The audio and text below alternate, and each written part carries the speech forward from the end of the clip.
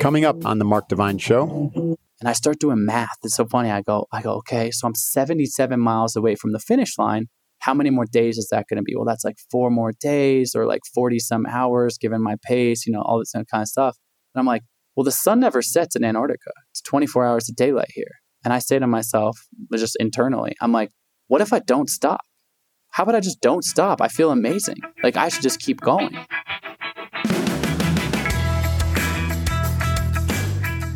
Hi, this is Mark Divine, and I'm a host of the Mark Divine Show. Thanks for joining me today. In this show, I explore what it means to be fearless through the lens of the world's most inspirational, compassionate, and resilient leaders. I interview guests from all walks of life, including Stoic philosophers, psychedelic researchers, entrepreneurs, and world record-holding adventurers, like our guest today, Colin O'Brady. Today, we're going to be talking about Colin, his adventures, and also his concept of the 12-hour walk. Invest one day, conquer your mind, unlock your best life. Colin's a 10-time world record-breaking explorer. He's a speaker and entrepreneur and expert on mindset.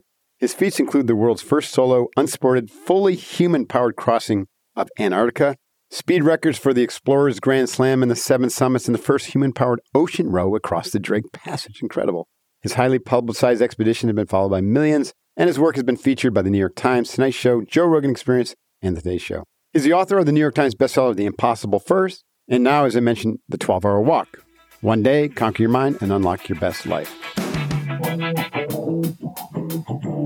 Colin, thanks for joining me today. Yeah, great to be here. So, you've had a pretty interesting life, to say the least. Give us a sense, or give us a little bit of your background to what led you to be an adventurer and, an expert in mental toughness and whatever you're doing today. I grew up in Portland, Oregon. Somewhat of an untraditional background. I was born on a hippie commune in Olympia, Washington, with 30 people at my home birth on a futon with my mom playing Bob Marley Redemption song on repeat. So, not the typical way to come into the world. But yeah, I grew up in the Pacific Northwest, mostly in Portland, Oregon. And, my parents were young when they had me, didn't have a lot of money when I was a kid, but always kind of took us into the outdoors. My dad used to say, we don't have a lot of money, but the outdoors are free. And so most of our, free time as a family was spent, exploring the trails and the alpine wilderness nearby our house. We just in Portland, Oregon, you can drive to, lakes and trailheads and whatnot pretty easily. And so I think that was what really kind of initially inspired me to enjoy the wilderness and enjoy adventure. But I always kind of dreamed of bigger, of more, of seeing further off places. My whole childhood and adolescence saved up money to one day when I graduated from college to travel. But as a kid, in terms of athletics, I was a nationally ranked swimmer and soccer player. And so those were kind of my sports growing up. I think that was some of the foundational elements of my upbringing that really kind of coalesced now into, all sorts of adventures and 10 world records and various things that I've done in the world of endurance. Well, I want to talk about a lot of that stuff. But before that, I just brought a guy into my company who grew up in a commune in upstate New York. I didn't realize there were so many communes around this country, but yeah, there's quite a few. There are quite a few. He has 16 parents, right? Do you look at it that way?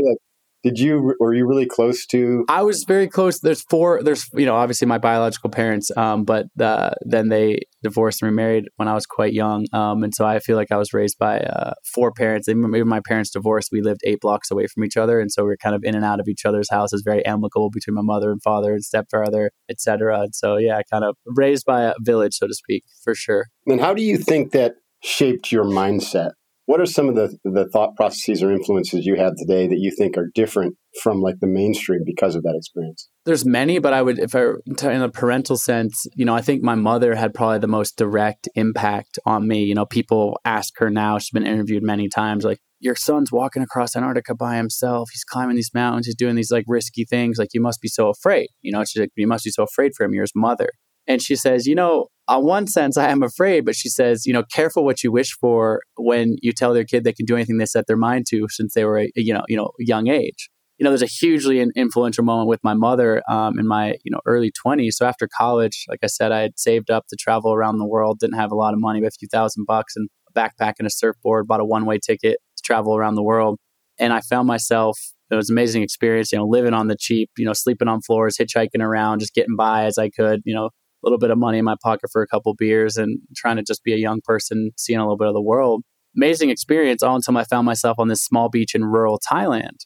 and I saw a couple guys jumping a flaming jump rope that was doused in kerosene. And my 22-year-old, not fully formed prefrontal cortex, like, why would I not want to do that? This looks awesome. Of course. Turns out it's a terrible, terrible, terrible idea. And I should have seen that coming from a mile away, but I didn't. But, long story short, I tripped on the rope, wrapped and around my legs, splattered my body with kerosene, lit my body completely on fire to my neck. Holy crap. And I had to jump into the ocean. Thankfully, the ocean was right there, which put out all the flames and saved my life. But not before about 25% of my body was severely burned, predominantly my legs and feet.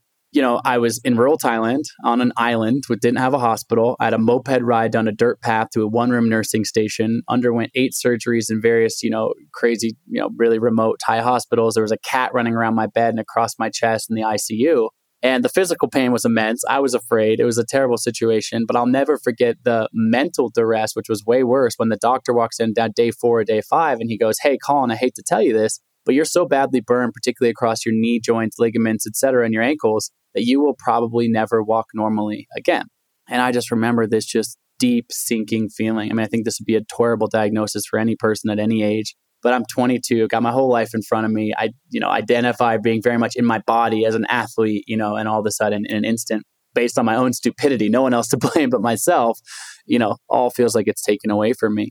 Thankfully, my mother, she came over to the Thai hospital, found me about day 4 or day 5. And I know now she was, crying in the hallways, pleading with them any good news, but she should never show me her own fear. Instead, she came into my hospital room every single day with this huge smile on her face and this just big air of positivity, wrapping me in her arms quite literally and being like, this is a terrible situation, but your life's not over. What do you want to do when you get out of here? Let's visualize that. Let's visualize a positive outcome. I didn't call it that at the time, but I call it this now. And it kind of frames a main core concept in my new book, The 12-Hour Walk. I call it the possible mindset. And I define that as an empowered way of thinking that unlocks a life of limitless possibilities. And my mother's saying to me, dream without limits. Just play along this game with me for a second. And I said, close your eyes, visualize the first positive thing that pops in your head. So I closed my eyes and I opened them. And she goes, "What'd you see?" And I was like, "I don't want to tell you. You're going to make fun of me. It's ridiculous." And she says, "No, what'd you see?" And I said, "Well, I saw myself crossing the finish line of a triathlon." And she goes, "Great, that's your goal. You're gonna race a triathlon then." And I'm like looking down at my leg. She could have easily been like, "Yeah, I said set a goal, but your legs, what the doctor just told you." It's supposed to be a realistic goal. Yeah, smart goals. Yeah, pretty unrealistic, right? And she goes, "In fact, you should start training right now. Let's make some incremental progress towards that. That might be years off, but let's do something now." And she yells over to the doctor. She goes, "Hey, doc, my son's training for a triathlon." He goes, "What are you talking about?" She goes, Yeah, he needs some weights." And so she forces this Thai doctor to bring in these 10-pound dumbbells. And I have this photograph of me with my waist bandaged from the waist down, blood seeping out of this gauze. And I'm lifting 10-pound dumbbells. And there's a Thai doctor in the background looking at me like, someone needs to knock some sense in this stupid American kid. This is ridiculous. I'm like, "Doc, I'm training for a triathlon." Long story short, obviously a long road to recovery. I was in that Thai hospital for several months. I was carried on and off the plane. When I got home, I was in a wheelchair and slowly regained some mobility and worked super hard to get back there, but always focus on this triathlon goal. And 18 months after being severely burned in this fire, 18 months after being told I would never walk again normally, I raced the Chicago Triathlon. And to my complete and utter surprise, I didn't just finish the race, but I actually won the entire race, placing first out of nearly 5,000 participants on the day. Yeah. Your first race? First race okay. ever. So you might have had some fundamental athleticism, as a competitive swimmer and whatnot. There certainly is some fundamental athleticism in there, but what is very apparent to me and this was 15 years ago, and what I've carried forward is, I've set 10 world records since then. I've done various things in athleticism. I've been a professional athlete since then. But I am certain that I'm not sitting here having this conversation with you. I'm certain that I don't walk across Antarctica solo. I'm certain I don't do many of the things that I've done had I not been through that adversity. And more importantly, had my mom in that moment, we're talking about mindset and mental toughness, taught me this lesson. Because left up to my own devices, I was in a negative downward spiral. I was not going to realize the power within myself. And I don't think when I tell this story, I'm not like, yeah, maybe there have been some underlying, I swam, I was obviously a competitive athlete, et cetera. So I had some of that going for me. But I believe all of us, every single human, I think you know this in your work and what you do is Steel Fit, we all have reservoirs of untapped potential, ways to unlock so much more within ourselves. And sometimes tragedy, certainly adversity, is a great teacher, oftentimes. Couple things. One is your mom was your first coach. Absolutely. And she was an outstanding performance coach. Tell you what, like just listening to the way she articulated what we're now know as performance psychology or, winning mindset. It's just awesome. Like, what a blessing. And two, this idea that sometimes it takes, extreme adversity to kind of wake you up to your potential. I have a real quick story. I was 17 when this happened, but I got diagnosed with melanoma cancer. I went in for a hernia operation because I tried to lift this 600-pound log onto a log splitter for my dad. It was all ego. Didn't work, obviously. Threw out my back, blew a hernia. I went in the hospital and I said, "Hey, doc, while you put me under, look at this little growth on my leg." And they came back, didn't give a shit about the hernia. I healed up real quick for that. And they said, "Mark, sorry, you got stage 4 melanoma cancer. We're going to take out your lymph nodes. We've already scheduled the surgery, about ready to wheel me in." My parents are going with this. I have, I didn't have the mom coach that you had. My parents are like, and that was my first awakening to the creative potential inside of me, because I immediately had this hit that wasn't true, that was a false diagnosis. Mm-hmm. It was my sad guru, right? My inner guru said, "Nope, that's not it." And I said, "No, I'm not going to get that surgery," and freaked my parents and the doctors out. I was 17 years old. And that's when I started to learn to trust that inner guide. And I was like, "Oh, shit, wow, there's something going on here." And they were wrong, of course, because here I am. I never would have been a SEAL. I never would have been a swimmer. I think that's an amazing story and something that I'm really passionate about telling people, and I speak about it a lot in my new book, The 12-Hour Walk, is the power of intuition. People say all the time, "I don't have the answer. I don't know. I need to make this pro and cons list and ask a million people." And I say, more often than not, you actually do know the answer. You do know the answer. A similar kind of intuition or trusting that saved my life this past year. I was attempting to be the first person to climb K2 in winter. So K2 is the second tallest mountain in the world. That's a dangerous climb. Never been climbed in winter before, and was over there. I was climbing with a partner of mine by the name of Dr. John, incredible climber. And there was several other teams over there of some elite, climbers, a dozen or so of the kind of best climbers from all around the world. And it's such a crazy, intense climb that we all sort of colluded. We were obviously we all want to be the first, but it's just so intense. We decided to help each other out, fix ropes, kind of go on the same day, look out for each other a little bit. But we were climbing autonomously. At the end of the day, we're making our own decisions with our own, teammate. Dr. John, he turned back on day one. He just hit an intuition. And we've been over there for 2 months building up to this, getting ready, climbing up the mountain, climbing back down the mountain, getting ropes, getting camp supplied higher up. And then finally we get the small weather window to go for a push. Right at a base camp, or not far out of base camp, he looks at me and he's like, "Something's off for me today, man. I'm going to turn around." And we had talked about this, but, we know that K2 has about 25% fatality rate. Every 4 people that summit, 1 person dies. And so we said, if either of us ever want to bail, we're not going to be like, "Come on, man, suck it up." It's that's a very personal decision. Respect it. But you were going to go on without him? That was also part of the agreement? Yeah, he said, "We keep going." There's all sorts of details to the story. I won't tell all the details, but basically, long story short, I end up at Camp 3 at 24,000 feet. It's getting dark, and the plan is just to rest there for a few hours and then continue climbing through the night. A long summit push to try to make this, historic summit of K2. This elite Nepalese team had reached the summit a couple weeks before, which was very celebrated and amazing for the country of Nepal and those guys. But we were still pushing for it. And as I get up there, I'm in this tent, and I've got my tent. I'm kind of getting rested and recover. And all of a sudden, a bunch of other climbers come up from other teams. And I start kind of hearing this commotion outside, and they're all confused. Basically, they have forgot their tent. They have forgot their tent at the last camp. And now they're outside in the elements. It's minus 70 degrees outside. We're at 24,000 feet in the middle of the night, and they have no tent. And so, of course, there's no way, I become friends with these guys. But even if I wasn't friends with these guys, of course, I'm going to let them inside of my tent. There's just a 0% chance that's not going to happen, even though it's detrimental to me because there's not enough space. And before I know it, I've got 7 people inside my tent and 8 in the vestibule. It's a 3-person tiny little tent, and I'm curled up in the fetal position. You're all just jammed in there. Jammed in there, and I can't really do the things I need to do to prepare for the climb. I'm supposed to be leaving for the summit in a few hours, and the weather is going to turn bad after that. And this is our one and only shot. And we start obviously having a conversation, and everyone's going, they're like, "Oh, this is a bad situation. This isn't ideal, whatever." But we're going for it. We're going to go for it. We're going to go for it. And I had been climbing very strong that day. And that's why I was there first. I had climbed faster than everyone else to get to Camp 3. So I got up to the highest part of Camp 3 by myself before the people started arriving. And they're like, "Colin, so what time are you going to leave?" And I was like, it's kind of hedging. I'm not really sure. They're like, "What do you mean?" And I was like, "Give me a second." So I closed my eyes in this tent, and I have a deep meditation practice, but I go inside of my body and just start to do some breathing and go inside. And look, I'm the guy who has pushed through all sorts of crazy hard situations. I know you are as well, and all the stuff you've done, Mark. My brand is like, oh, the guy who pushes through, the guy who walked across Antarctica alone, the guy who does, when it gets hard, he keeps pushing. And I go inside and kind of do this little bit of breath work and breathing inside. And there was just a very clear, intuitive voice that just says, don't go.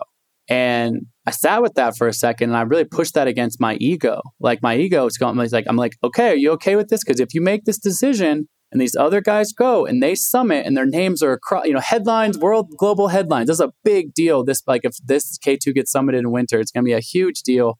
Like, how do you feel about that? Like I checked my own ego. I'm having a conversation with myself. And I was like, I'm going to be happy for these guys. I want them to succeed, but like there's something in telling me right now, don't go. So I open my eyes and I say to these other guys who are in my tent now, I say, hey, I'm not going to go for the summit. And they're like, what? Like, what are you talking about? You're Colin O'Brady. You're like, what? Whatever. Like, we all have our respect for each other. They're like, you climbed so well to get here. And I was like, I'm just have this intuitive voice that is telling me this is the end of this climb for me. But I am pumped for you guys. I'll be down at base camp. I can't wait to celebrate your guys' success. Like, and if you guys want to go, you should totally go. This is the weather window. And they step out into the night and they climb, 3 of the best climbers in the world. And they never come back. I lost 5 friends up there that night. And I mean, the tent thing's obviously a bad situation, but these are incredibly strong climbers. These are incredibly badass people. The weather was good, like the things like that. But again, there was something inside me that just said that this is not the moment. And so again, it's a sad story. And so I certainly still deal with the sadness and trauma of losing friends. Maybe not always with life and death stakes, but like you said, and I think we all have this in us. Like I really fundamentally believe, and in our modern society with our phone buzzing and our responsibilities and our to-do list, and I got to, drop the kid off at this and do the thing. Like it is so easy to get out of tune with our own internal dialogue. But when we can tap into that, there is so much power from within. And we more often than not, I fundamentally believe, have the answers to many of life's big questions. 100%. And it's not just the distraction, it's the pressure to do. The bias toward action, the bias toward some sort of achievement marker on the board. I mean, look, you got 10 world records, right? And there's going to be a time in your life where you're like, well, who gives a shit? Yeah. It just doesn't matter. I totally agree. But it matters to a lot of people. And then that gets into the ego personality, which says, well, I can't quit, right? I've come this far. In this moment, right? Because it's a year and a half ago, I'd already, had several world records. Like I said, the external, the ego, but also the external, it's kind of like, oh, and this is the epic moment. And then Colin kept going and he summited and like, he's the guy who does the thing. Like, you're like, like at what point do you're like that achievement, that marker, that whatever. And had I been a younger man or hadn't had the wisdom of some of the other experience I've had, I don't know, I may have gone that night and we wouldn't be having this conversation. And again, it's not to criticize the others who made the decision that they made. It's fine to have those lofty goals. In fact, loftier the goals, like the BHAGs, is very, very motivating and incredibly inspiring. And it recruits all sorts of energy and resources and mentors, and it challenges you. And so you grow. But that without the balance of the introspection, the quiet time, learning how to quiescence your mind so that you can listen to that inner voice. And also empower the vision that your mom had you learn. There's a lot of reasons why we need to learn, in my opinion, to balance that bias for action with an equal bias for just silence and reflection and doing nothing. How did you learn that? I love that you say that because quite literally, my new book is a call to action for people to take a 12-hour walk in silence, no music, no podcast by themselves. That's literally the whole entire purpose. So we could talk more about that. But how did I learn that? It's so funny. So I have 5 older sisters, big family. I'm a, classically extroverted person, very social, etc.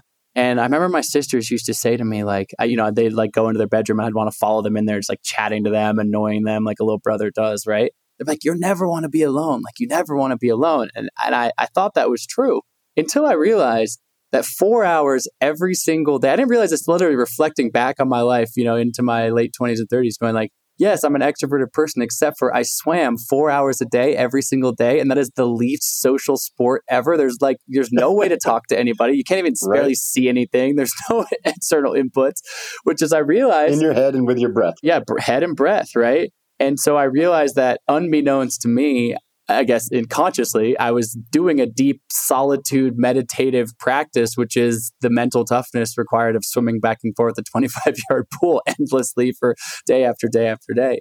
I took that one step further, which was a huge, massive shift for me in my life in 2011. So after winning that Chicago triathlon, I quit my career in finance and ended up racing triathlon professionally, far less lucrative of a career, but I was passionate about exploring the limits of my body, raced for the U.S. national team, 25 countries, 6 continents all around the world. And I was pretty early in my professional career, maybe a year or so in, and I'm doing this race. My friend who lived nearby came to the race, and he brought his wife. And his wife, I'd met her a couple of times, didn't know her super well, Turkish woman, they recently married.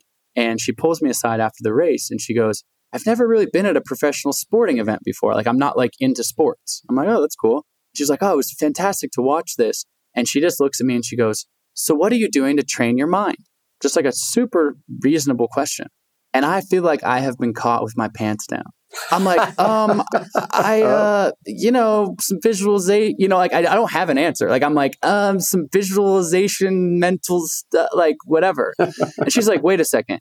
I just saw you crush yourself for 2 hours with some of the best athletes in the world. Obviously, you swim a lot, you bike a lot, you run a lot, but you're telling me like with how hard you're pushing your body in that way, you're not actually doing true like mental training, like a daily practice of some kind. And I'm like, nah, I guess not. And I was just finally like vulnerable enough to be like, what do you recommend? And she looks at me, she goes, look, I'm not an athlete. She goes, but I've done this thing several times. It's changed my mindset in a completely different avenue of her life. And I was like, what is it? She goes, I go to these silent meditation retreats, 10-day Vipassana meditation. I said, tell me more about it. She goes, it's free to go. It's 10 days. No reading, no writing, no eye contact. And, they kind of teach you how to do that. And I was like, well, I've never meditated for a minute in my life. Can I go? And she was like, most people would meditate longer than that before they went, but you're, and I was like, I'm going. I'm like a dive in the head, deep end kind of person. Of course. And so I signed up for a 10-day silent meditation retreat, having never meditated a minute in my life. And it's safe to say, without all cliches aside, I mean, it was life-changing. It really opened up my mind and allowed me to have then the mental and daily practice to actually realize like, oh, I love to say now the most important muscle any of us has is the 6 inches between our ears. And I say muscle intentionally because I think sometimes we forget. I know you don't forget, but oftentimes people forget, like, if you want to get big biceps, go rip bicep curls and do the bench press. You want to have a strong mind? Well, you need to take your mind to the mental gym and actually put the reps in to flex and develop that muscle. And a decade or so ago with Vipassana meditation was my on-ramp to that, particularly my on-ramp, not just the mental toughness side, but to the silence, the stillness, the power from within by being rather than doing, like we said before.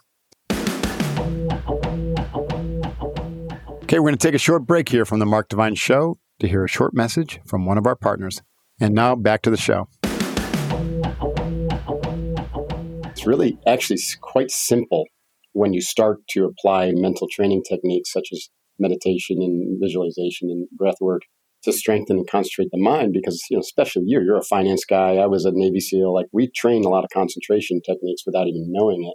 But then if you can't get in and open your heart and join Heart and Mind, which is actually the name, one of our events is called Kokoro. You would love this, by the way. It's 50 hours nonstop, kind of Navy SEAL Hell Week.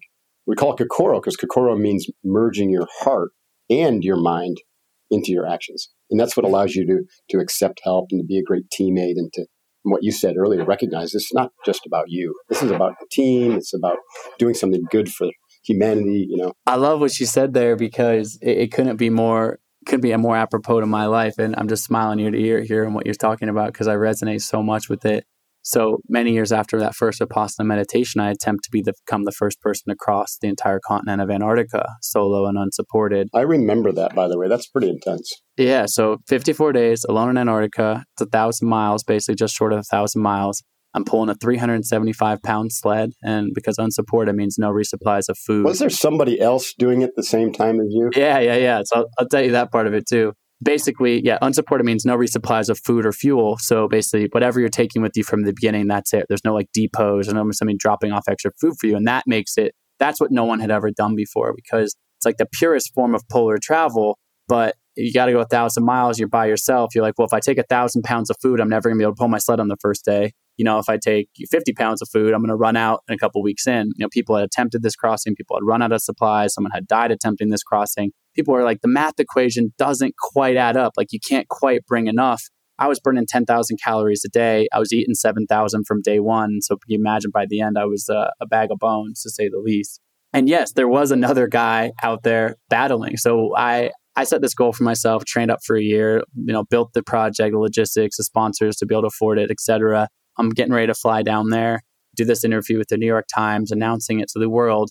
And I'm basically on the same day, this British Special Forces guy actually announces the same project in the London Telegraph. And we find out about each other like, oh, wait, you're the same time? Like, Wow. like, what's your plan? And turns out there's very little logistics. It's not like you can like book a flight on kayak, like down to the edge of Antarctica, right? So there's one guy basically with one plane that can take you to the edge of Antarctica. We obviously both called the same guy. So before we know it, we're sitting shoulder to shoulder in a cargo plane being flown to the edge of the Antarctic continent. Not only now racing history, but shoulder to shoulder getting dropped off on the exact same day to now battle head to head 1,000-mile journey pulling these sleds.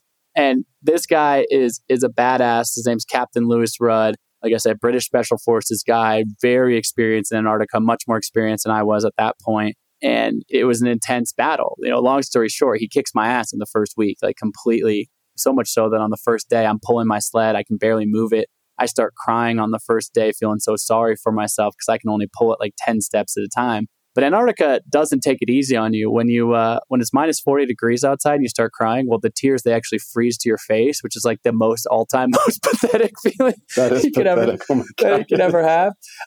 There's so many different bits and pieces. And I pulled my sled. Ultimately, I caught up to Captain Lou on the 6th day, came in front of him, stayed in front of him until the end and completed the crossing first. I was pulling my sled 12 hours a day, and I'll love to talk more about this new book and what that means. It's called to Action for People. But when you're talking about the heart resonates so much with me. I wrote a book specifically about this Antarctica crossing a few years ago called The Impossible First. It's a New York Times bestselling memoir about the crossing specifically.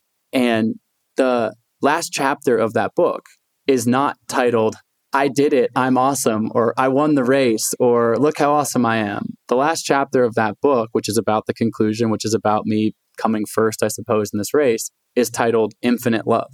Because after all the competitiveness and the intensity and pushing my body and the achievement and the goal, what I actually felt at the end of that journey was this deep, deep, deep resonance in my heart and soul. A connectedness to my family, a connectedness community, a connectedness to the camaraderie of my competitor, Captain Lou, ultimately, like love and compassion for him being out there and him actually being out there elevating me to become my best, and a gratitude and love for that. And so I literally, might sound silly, but I stood out there on the ice on these last couple of days with my arms outstretched, and I would say out loud, like, infinite love, because I just felt this deep resonance with soul, spirit.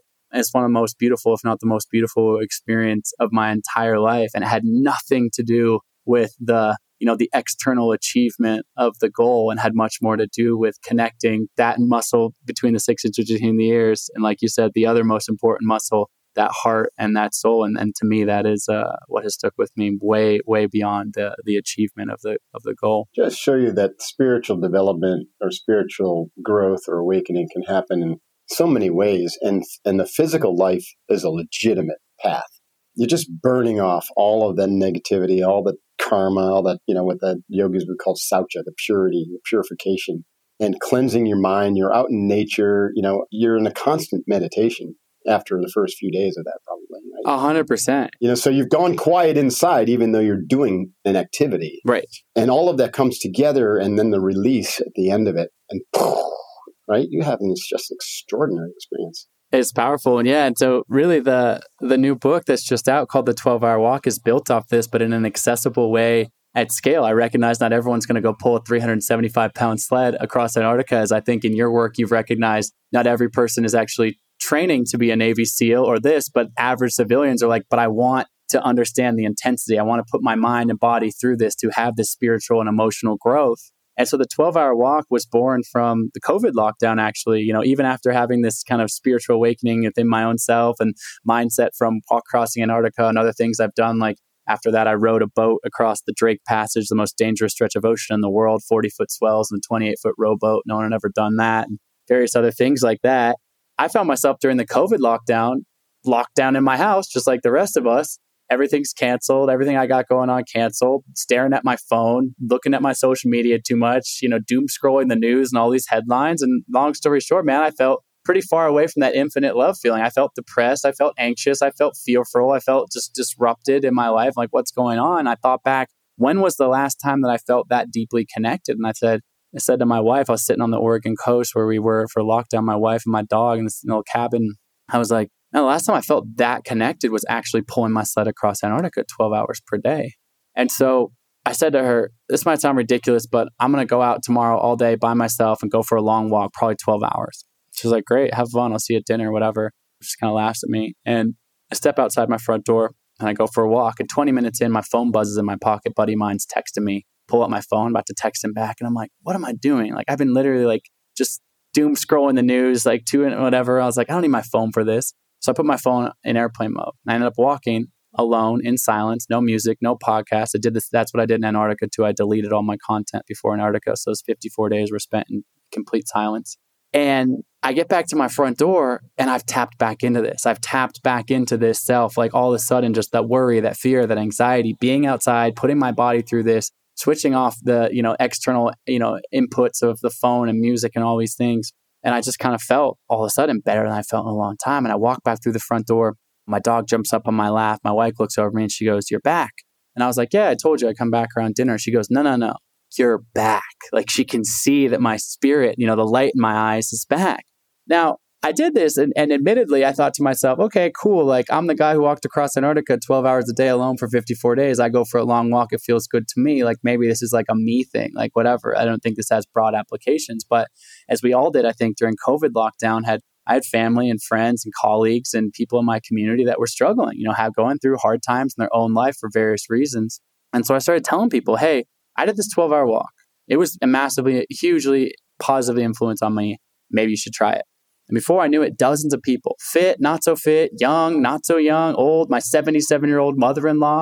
And I said, look, this is not a race. I don't care if you go for 1 mile or 50 miles. I don't care if you take a bunch of breaks, but commit to the 12 hours, move your body when you can. And like I said, for my 77-year-old mother-in-law, that looked like one time around her block. And then she sat on her front porch in silence for an hour and then did another lap around her block. For my ultra marathon friend, he did, 50 miles or whatever that is, practically running the whole thing. And neither one of them are doing the 12-hour walk better than the other. The one thing that everyone has in common around this, why I'm so excited about this book, but more importantly, I'm excited about the global movement I'm building around it, is this is free. This is outside your front door. You can do this any day of the week. And in just 12 hours, you can harvest a massive shift. You can really, really sharpen, conquer your mind in instrumental ways. And the book itself is edge of your seat storytelling from the Drake Passage, from Everest, from K2. It's an exciting read, but through the lens of battling the limiting beliefs that we all have inside of us, right? I don't have enough money. I don't have enough time. I don't like being uncomfortable. What if I fail? What if people criticize me? And realizing that not just by reading this book and taking my word for it, and I know that you embody this in your work, you're like, no, I can teach you something, but you got to feel it for yourself. Yeah, you got to embody it. You got to actually have a visceral, embodied experience.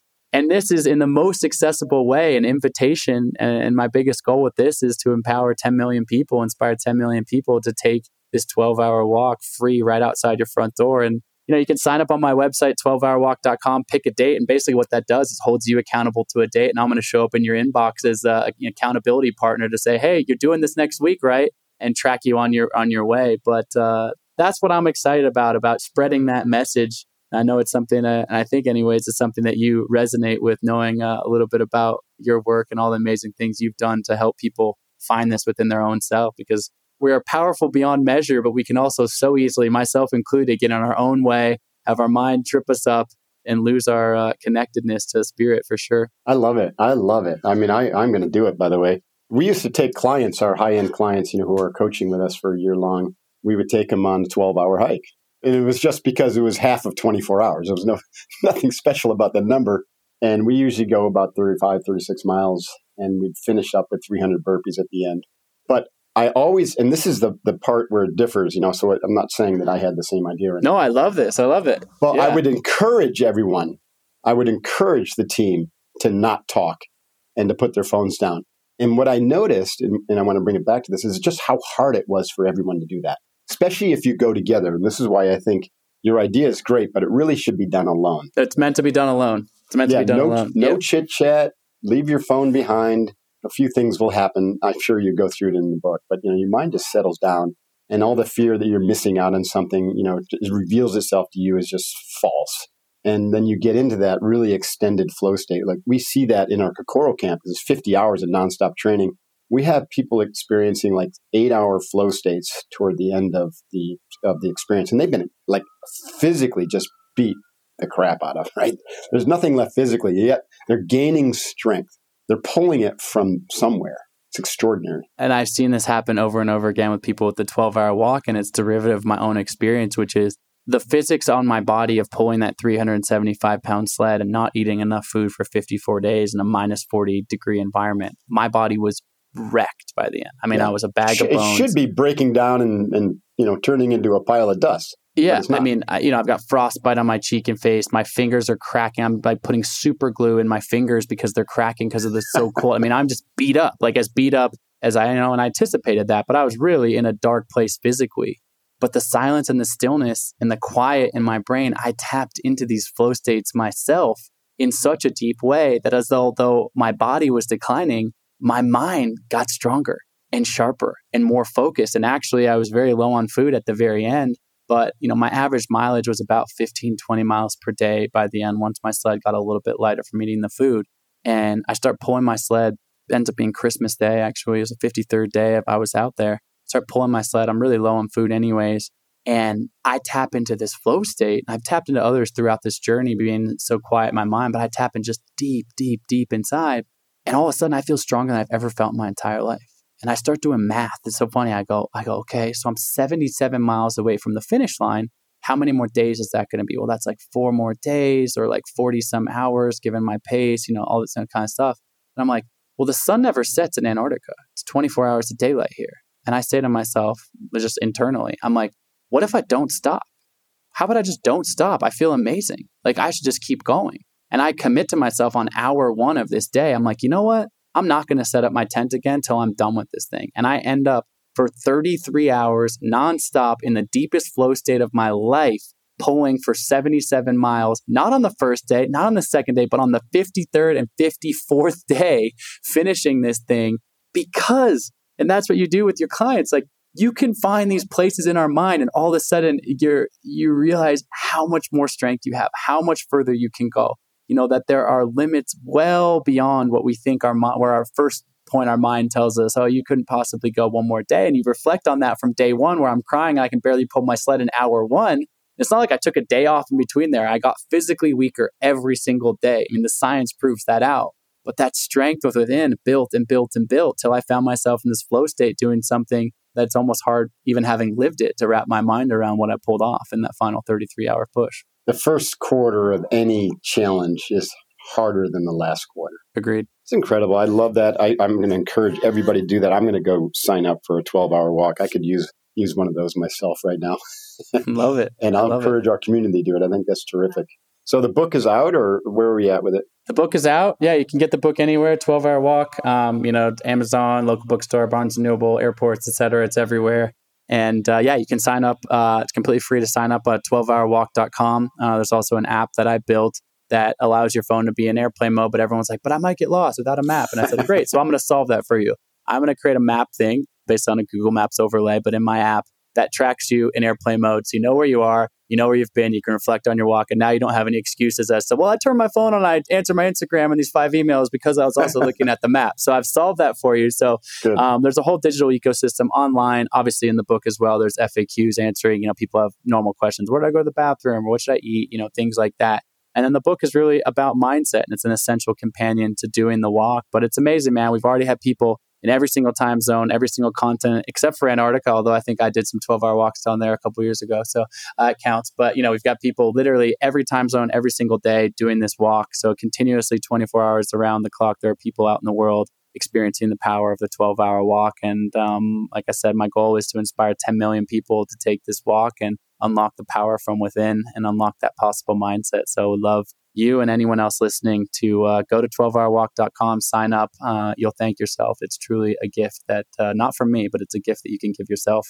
Yeah, I totally agree. And the more people who develop the capacity for that quietude and that internal, it doesn't just help them, it helps everybody. Totally. Yes, it's a ripple effect of positivity in your community, your immediate community, your family, your colleagues, your inner self, et cetera. And that, when I think about 10 million people having done the walk, I also think about the multiplication on that of the others, the ripple effect of people in proximity. Our vision and mission is to transform 100 million people through our integrated development, vertical development, becoming more whole, more complete. And silence is a big part of our training methodologies. And so one of the things I often say is, for the first time that we are aware of in human history, we can scale consciousness because of what you're doing and what others are doing and what we're doing. So imagine if 100 million people were silent and also visualizing that positive future like your mom was talking about. So powerful. Being the change that Gandhi talked about, being the change you want to see in the world at scale. That's where it's at. Yes. You're speaking my language, man. As I said, I admire the hell out of all the stuff you're doing. And it's always so fun to encounter like-minded folks. Yeah, likewise. What's next for you? I don't have the next adventure on the immediate horizon. I am trying to start a family right now. So a different adventure of a different kind of fatherhood. But there will, of course, be other expeditions and other adventures that I've got a list of ideas. There's a little bit of an internal shift for me. I've definitely been driven by achievement in all sorts of ways in my life, and I'm still driven by that in certain capacities. But whatever I do next has to also really deeply speak to my heart, my soul, and curiosity around that. So we'll see. Like I said, there's a list of ideas, nothing I've shared with the world yet, but there certainly will be more because I learned so much. But I'm really, as knowing your work from afar, I think you are as well, at this point in my career, have a excitement around inspiring others and seeing that change in others. Just for the 12-hour walk, it's so fun. I encourage people to set an intention before and reflect on it after via video, and just getting these videos and reflections from other people that are, coming to this experience, and they're a completely different frame of reference to the world that I have, and just seeing that light up people. That's my current Everest. Climbing that mountain is really fun and rewarding in a deep, deep way. Well, it's been such an honor to chat with you and to get to know you, and I'm stand by to support your vision, and let us know how we can help beyond walking for 12 hours in quiet, which I'm looking forward to doing. Awesome.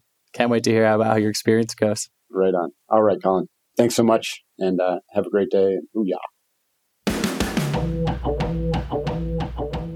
What a great episode. Colin O'Brady, what a fascinating man. I can't believe some of the things that this guy has done.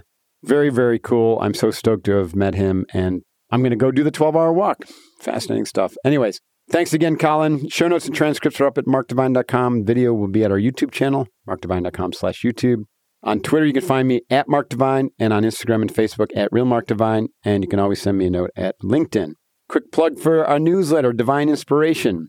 Comes out every Tuesday with my blog and with other top-of-mind inspirational people stories, habits, whatever. And also a condensed show note synopsis of the podcast. So you can get a glimpse there. Go to markdevine.com. Just subscribe if you're not on that list. Shout out to my amazing team, Jeff Haskell, Jeff Torres, Q Williams, Jason Sanderson, who bring this incredible show to you every week. Appreciate your reviews. If you haven't reviewed or rated it, please consider doing so at Apple or wherever you listen to it. It helps other people find it and gives us the credibility to keep things rolling and growing.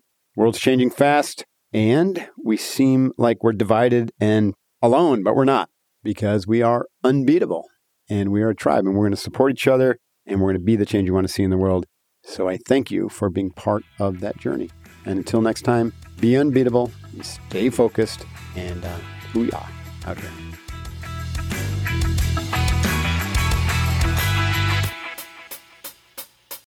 Join us today during the Jeep Celebration event. Right now, get 20% below MSRP for an average of $15,178 under MSRP on the purchase of a 2023 Jeep Grand Cherokee Overland 4xE or Summit 4xE. Not compatible with lease offers or with any other consumer incentive offers. $15,178 average based on 20% below average MSRP from all 2023 Grand Cherokee Overland 4xE and Summit 4xE models in dealer stock. Residency restrictions apply. Take retail delivery from dealer stock by 4/1. Jeep is a registered trademark.